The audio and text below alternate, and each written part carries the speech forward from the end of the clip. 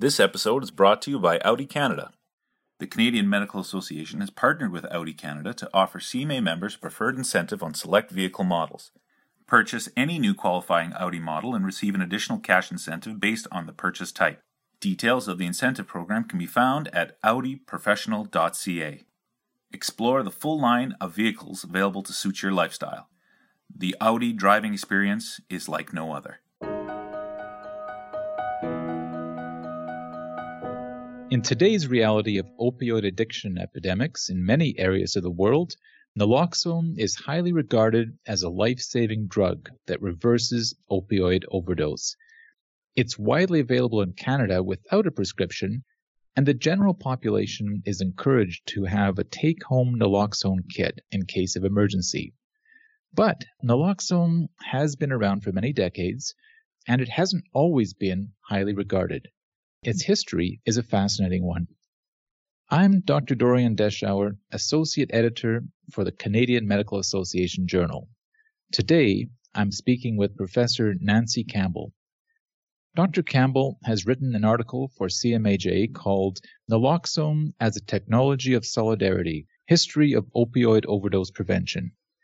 She has also authored many books on the topic of addiction, including Discovering Addiction, The Science and Politics of Substance Abuse Research, as well as a forthcoming book called OD, Naloxone and the Politics of Overdose Prevention. Professor Campbell is joining me today from Troy, New York. Welcome, Nancy. Thank you. I'm very glad to be here. Well, it's great to have you. And could you start off by telling us a bit about who you are and how you even got interested in this topic in the first place? I'm a historian of science and medicine, and I got interested in the politics of addiction research and clinical research, and also clinical treatment. When I was writing about 1950s drug policy, I wrote a dissertation in the 1990s, and by the early 2000s, I was starting to think that as a historian, I needed to learn to think pharmacologically. And so I was interviewing many scientists, many of whom were pharmacologists or behavioral pharmacologists or clinical pharmacologists. And many of these scientists had started their careers at the U.S. Public Health Service Narcotic Hospital in Lexington, Kentucky, which had one of the world's only addiction research centers. And so one of the things that the scientists there imagined was whether there could be a magic ratio of an opioid agonist, that is morphine or heroin, to an opioid antagonist like naloxone. And they thought that a magical mixture might help people better manage or even prevent relapse, or might prevent people from becoming addicted in the first place. And so I was creating history that takes pharmacology seriously. And so I often follow particular molecules around. And I happen to follow with a colleague, Ann Lovell, the 30-year-long trip that it took for buprenorphine or Suboxone to get to market as an addiction treatment. And when I was writing that article, I thought, no one really talks about naloxone, which is part of Suboxone. It's buprenorphine plus naloxone. And I'm hearing an awful lot about naloxone in the harm reduction community. And so why don't I start studying what naloxone is and what our hopes and dreams around what narcotic antagonists could do for us were. And so that's how I started the project that became the book that's coming out in February 2020, OD, Naloxone and the Politics of Overdose. Before we get into the history, why don't you tell our listeners a little bit about how we think about naloxone today? And then I want to go back and ask you about that role of the naloxone as kind of like the antagonist to the opiates, and the idea of something that's a mix, so that sort of it troubles the idea of what is it to use an opiate at all. But we'll get to that later. Exactly. So today, naloxone is much more present and much more widely known and widely used than it ever has been before. Naloxone today is used by bystanders who might happen to witness an overdose event, and it is given by people who don't have necessarily medical training, but have usually been trained by harm reduction organizations so that they know what to do if someone overdoses in their vicinity.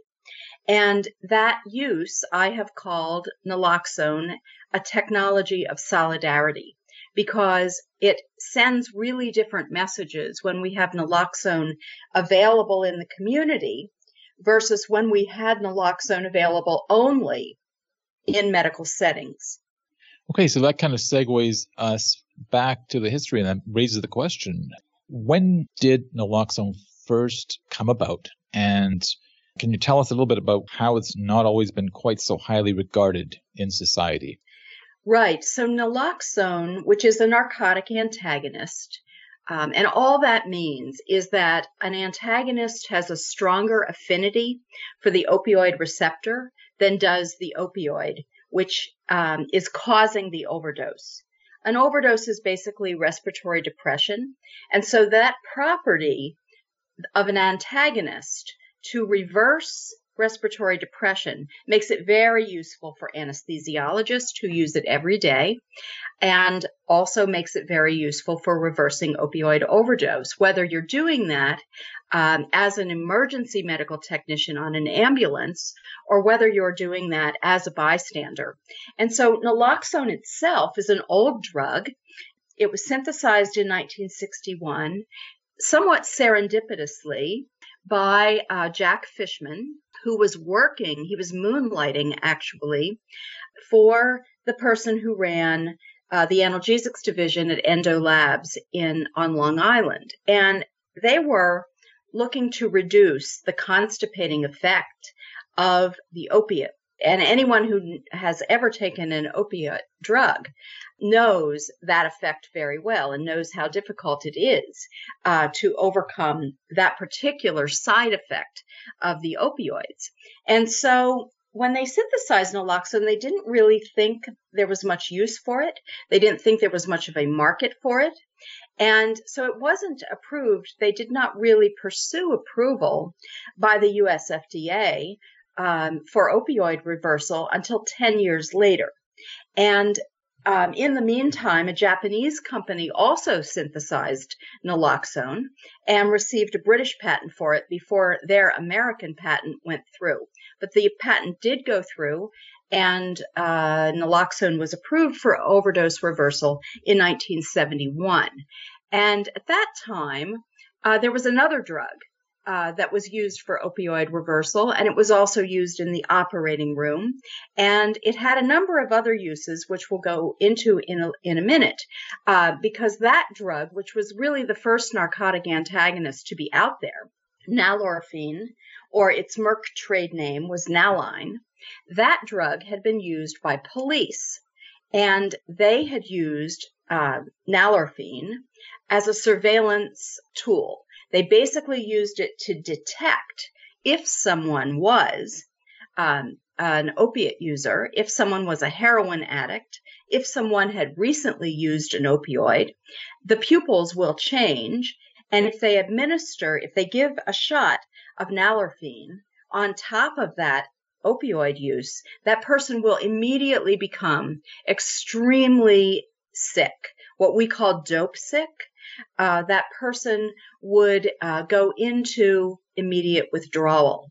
As a result, many people tried to avoid being injected with nalorphine or Naline, and police departments that adopted Naline did so because they really wanted to scare people away from using opioid drugs. And they also, Naline was adopted by cities like the city of Eureka in Humboldt County in Northern California. And they adopted nalorphine. The police there adopted nalorphine as a way to keep people from moving to Humboldt County to get jobs in lumber mills. They wanted to keep narcotic addicts out of the lumber mills, and so they adopted nalorphine as a signal In other words, it was meant to signal, don't come here if you use opioids. If you are a heroin user, if you are using morphine or paregoric or any of the other opioids that were in circulation in California during the 1950s and 60s, Nalline was supposed to deter you from that. Now, I recall you telling me about a measurement that the police would use. They would measure the person's pupils before and after injecting nalorphine. Is that correct? Yes. So the Oakland, it was actually Alameda County. The Oakland Police Precinct had a special room downstairs. And if a suspected drug addict was brought in, they would be taken downstairs and they would be put in a modified dentist's chair so that they would be administered a shot of nalorphine. And then there was a device that measured changes in the size of their pupils so that they could confirm or disconfirm that someone had recently used an opioid drug. And it's interesting that it started in Oakland.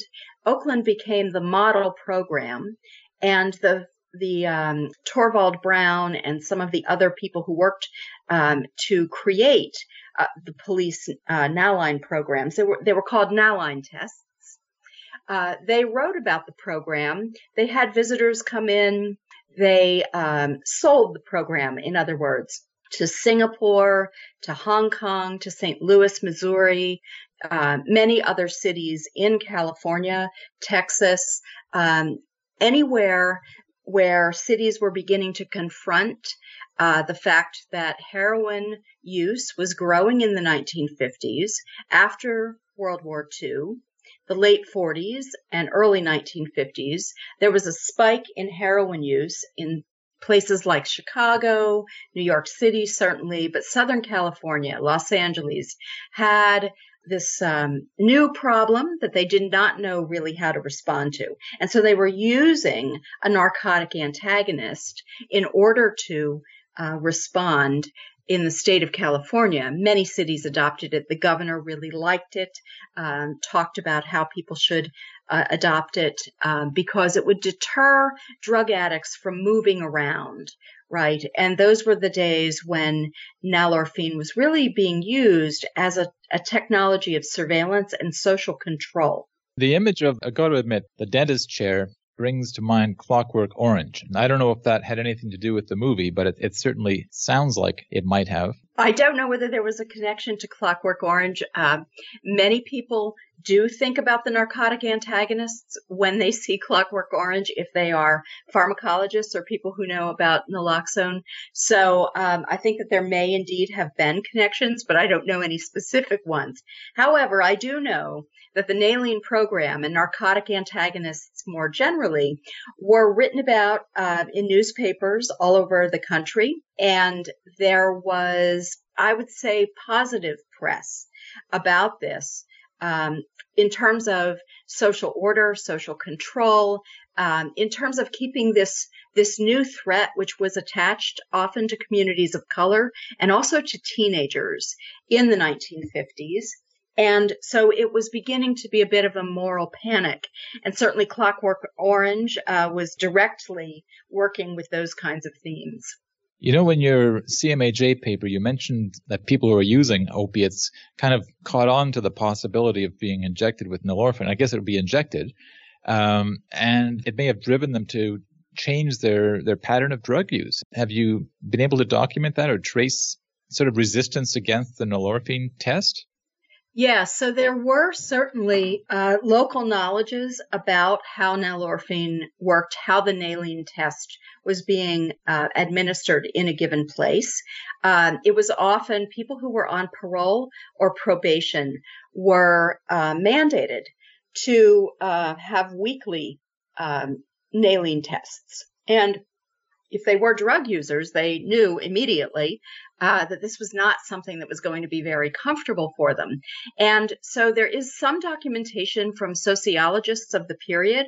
And also, once in a while, you would have a reporter who actually talked to a drug user. This was an unusual thing for reporters to do in those days, and included various ways in which people beat the test. And one of them, the most simple, really, was somebody who said, man, you just got to use after the test, not before it. And so when the appointments were predictable, people could get around it that way. The other thing that people tried to do, this was before there was urine testing. So the other thing that people tried to do was they would use other drugs, things that were non-opioids. And a narcotic antagonist really does nothing if it is administered to someone who doesn't have an opioid in their system already. Although Naline did more than naloxone. Naline was a narcotic antagonist that had some analgesic effects. And so it made people have really bad dreams, and it also made people dysphoric. So there were some effects of that drug that would happen even if you didn't have an opioid in your system. And so what people would do would be they would take an amphetamine, or they would get high. In other words, they realized that these other classes of psychoactive drugs did not show up on the test. And so in a lot of ways, and there were a few sociologists in the 60s and 70s who blame amphetamine abuse in California on the Naline test, because coincidentally or not, amphetamine abuse use was greatest in jurisdictions that had the Naline test. And so some people made the causal connection that the Naline test, the presence of it, was actually causing amphetamine use. As anyone who's used amphetamines or understands the need for stimulants, probably that wasn't causal.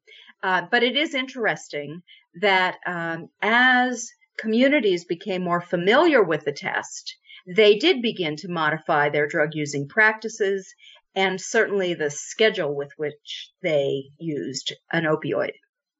I think it's so fascinating to think about how technologies get introduced and policies end up having unintended consequences. And it sounds like the Naline program had its share of unintended consequences. It did. And then you also have to think about the fact that the Naline program, the test, is still considered admissible evidence in court in California. And the Naline test and the use of nalorphine lasted far, far, far into the 1970s. Even after naloxone was approved, what you generally had in hospitals and on ambulances was nalorphine, not naloxone. And so the way in which technologies are adopted, where you always have early adopters, and there were early adopters of naloxone. For instance, the Freedom House Ambulance Company in Pittsburgh had naloxone very early compared to other ambulance companies, other paramedics. That emergency paramedic medicine was very new in the 1970s. And so it's an interesting story.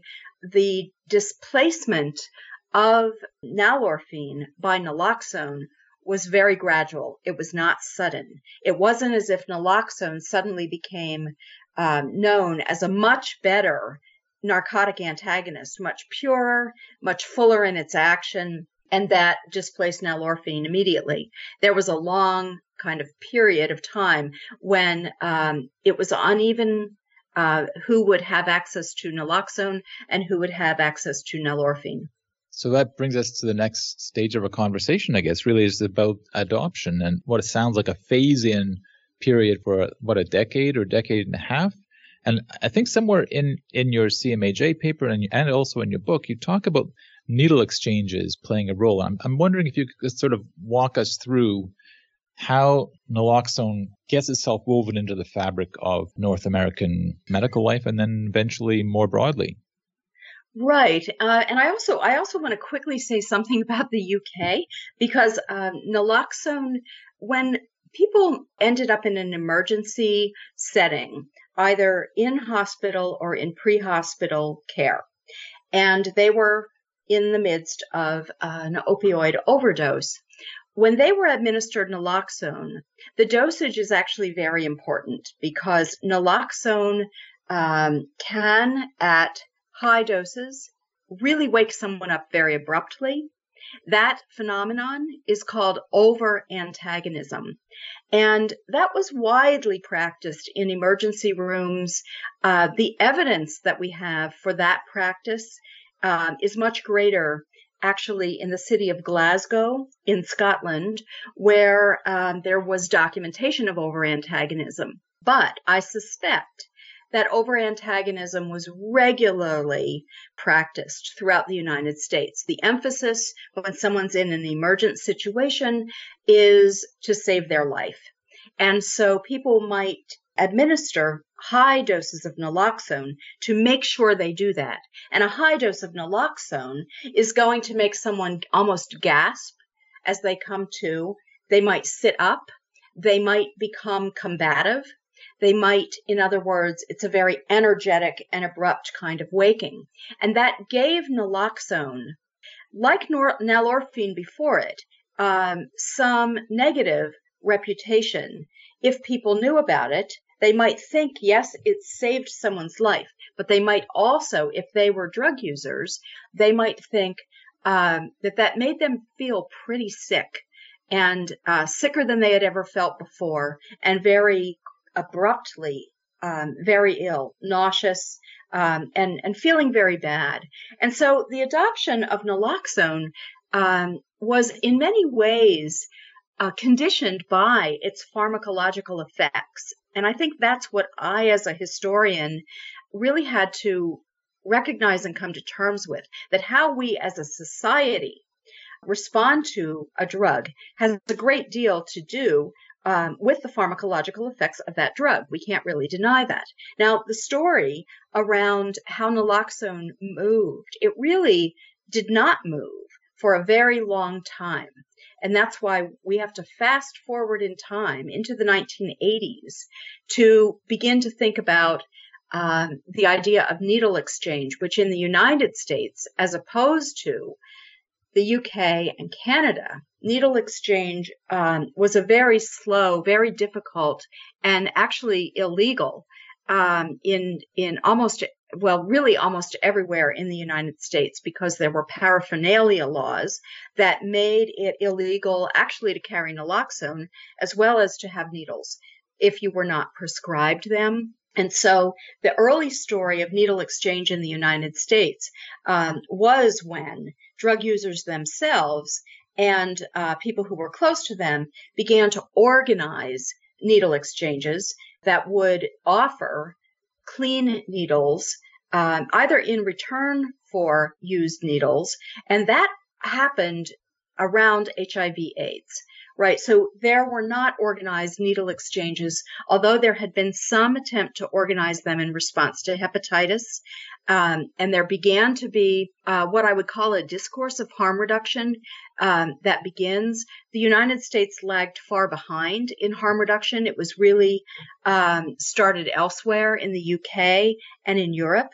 And it was not until much later that people in the United States who were often activists, and so the United States has a much more activist profile when it comes to harm reduction, because we did not have a national health service into which we could infuse principles of harm reduction, and we did not have a very organized sector of kind of public health oriented drug users.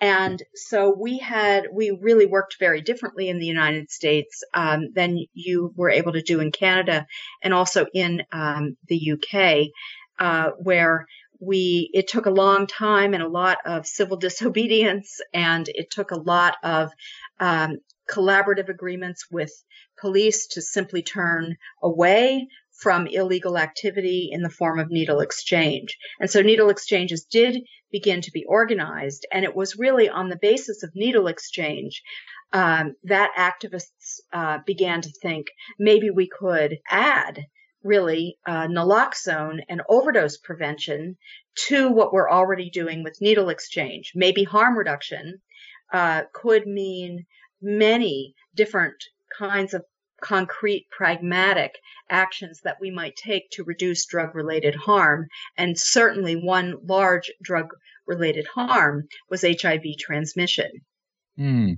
So, I mean, when you talk about harm reduction and you talk about policies of moderation in the United States, or certainly I think of parallels with other substances, alcohol comes to mind. And the idea is what does it mean to be in recovery? So as you were talking, I was just thinking, are there any sort of parallels that you draw as a historian when you're thinking about opiates, alcohol, sort of things that go across substance types, or do you think that it's best to think very specifically in terms of the molecules themselves? Yeah, that's a really good question. I think that socially, polydrug use and certainly the mixing of opioids and alcohol and benzodiazepines, which present extremely dangerous situations when you have many respiratory depressants together. And so polydrug use is by far the most common pattern. And when we think about overdose, it is very rare these days, and it has been very rare for quite a while in the United States, for anyone to be using just one substance. And so although there had been prescriptions in the 50s and 60s even against opioid users drinking alcohol, those really gave way. That kind of really cultural lore about how important it is not to mix respiratory depressants went away. So I think it's always important to recognize that no one is a pure heroin addict. I mean, these days, fentanyl is often mixed in heroin in the North American heroin supply, and opioid users are often mixing benzodiazepines and alcohol and other downers with heroin.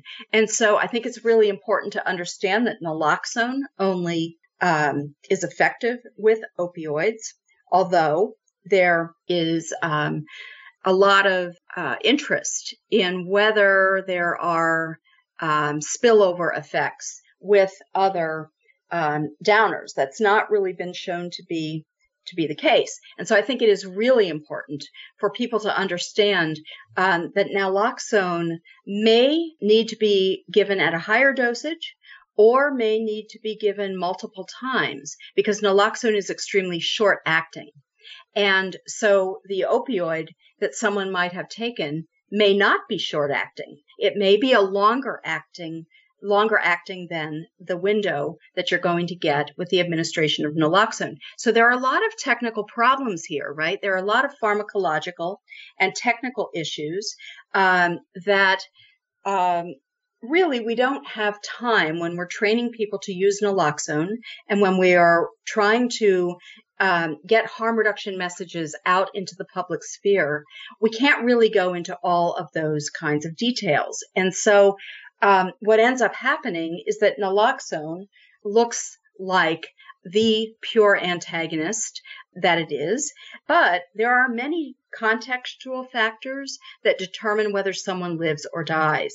There are many protective factors when it comes to tolerance. So to get back to your question about recovery, it's very interesting that recovery has many meanings to many people.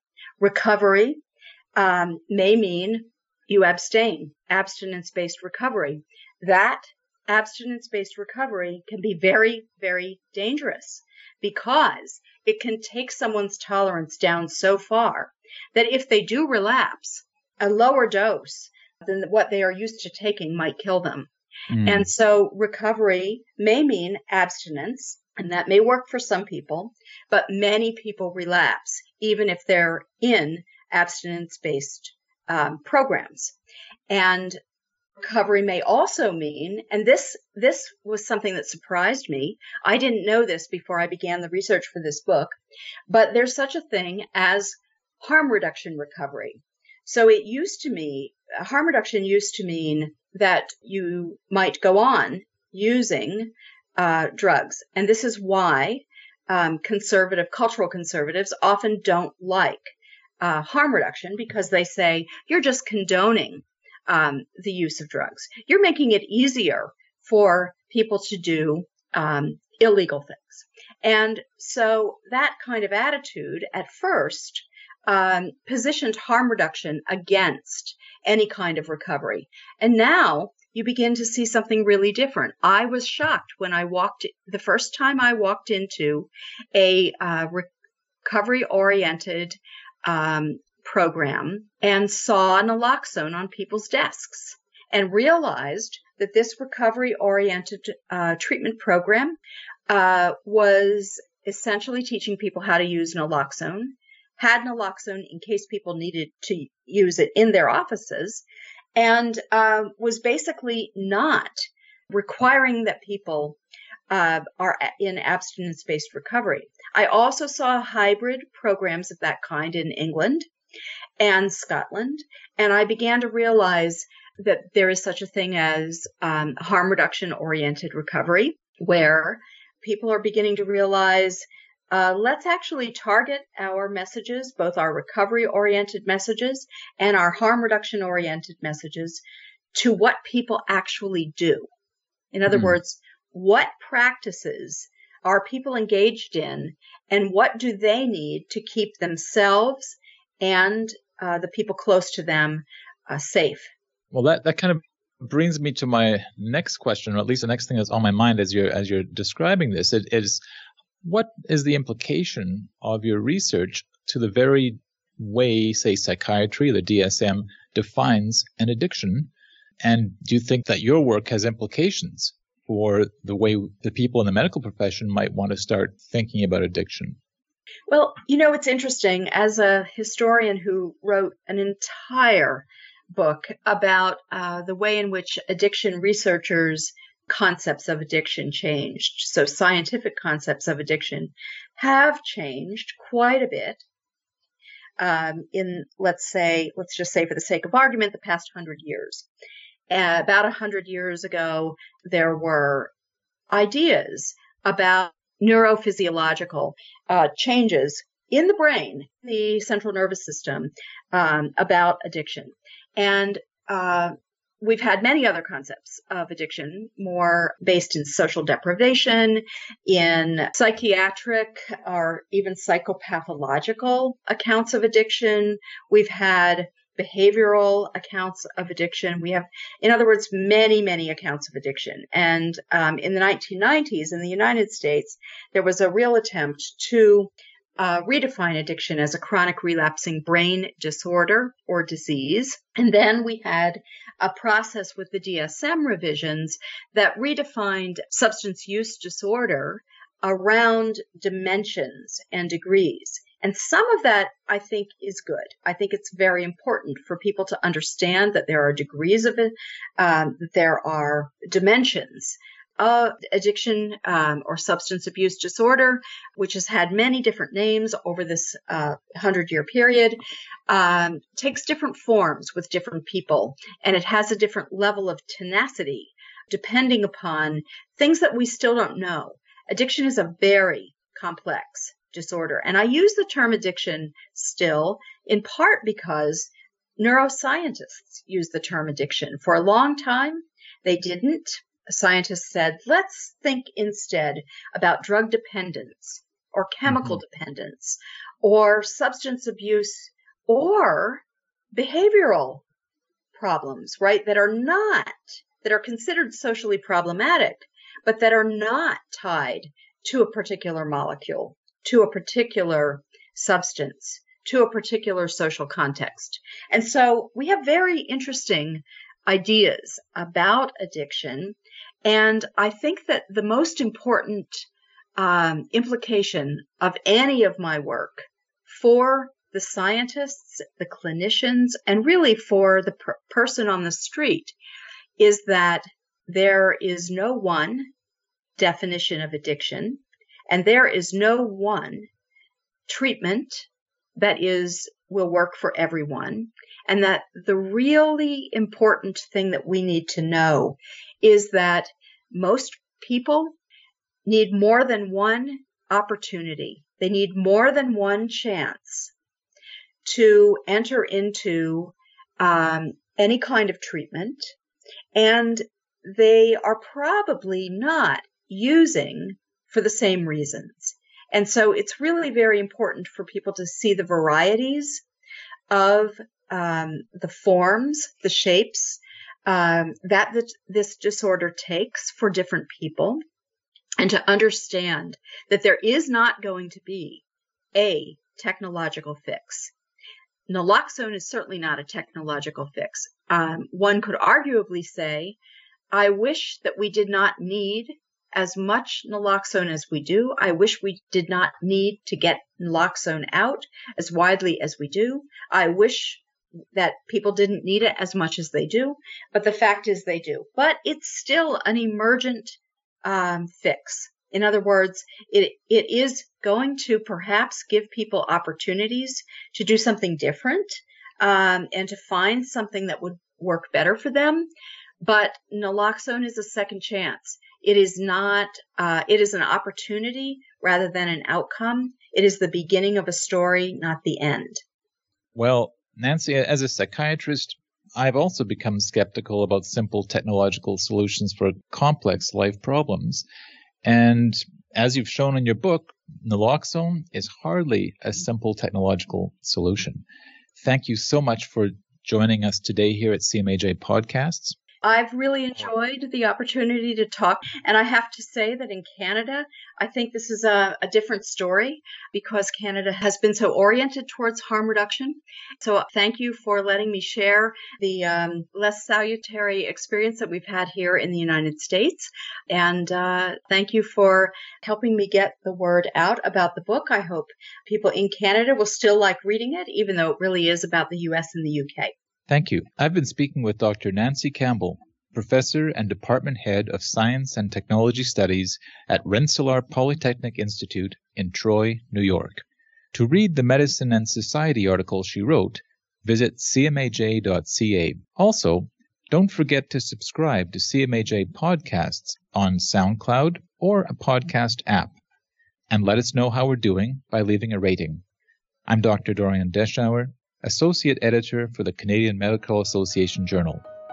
Thank you for listening.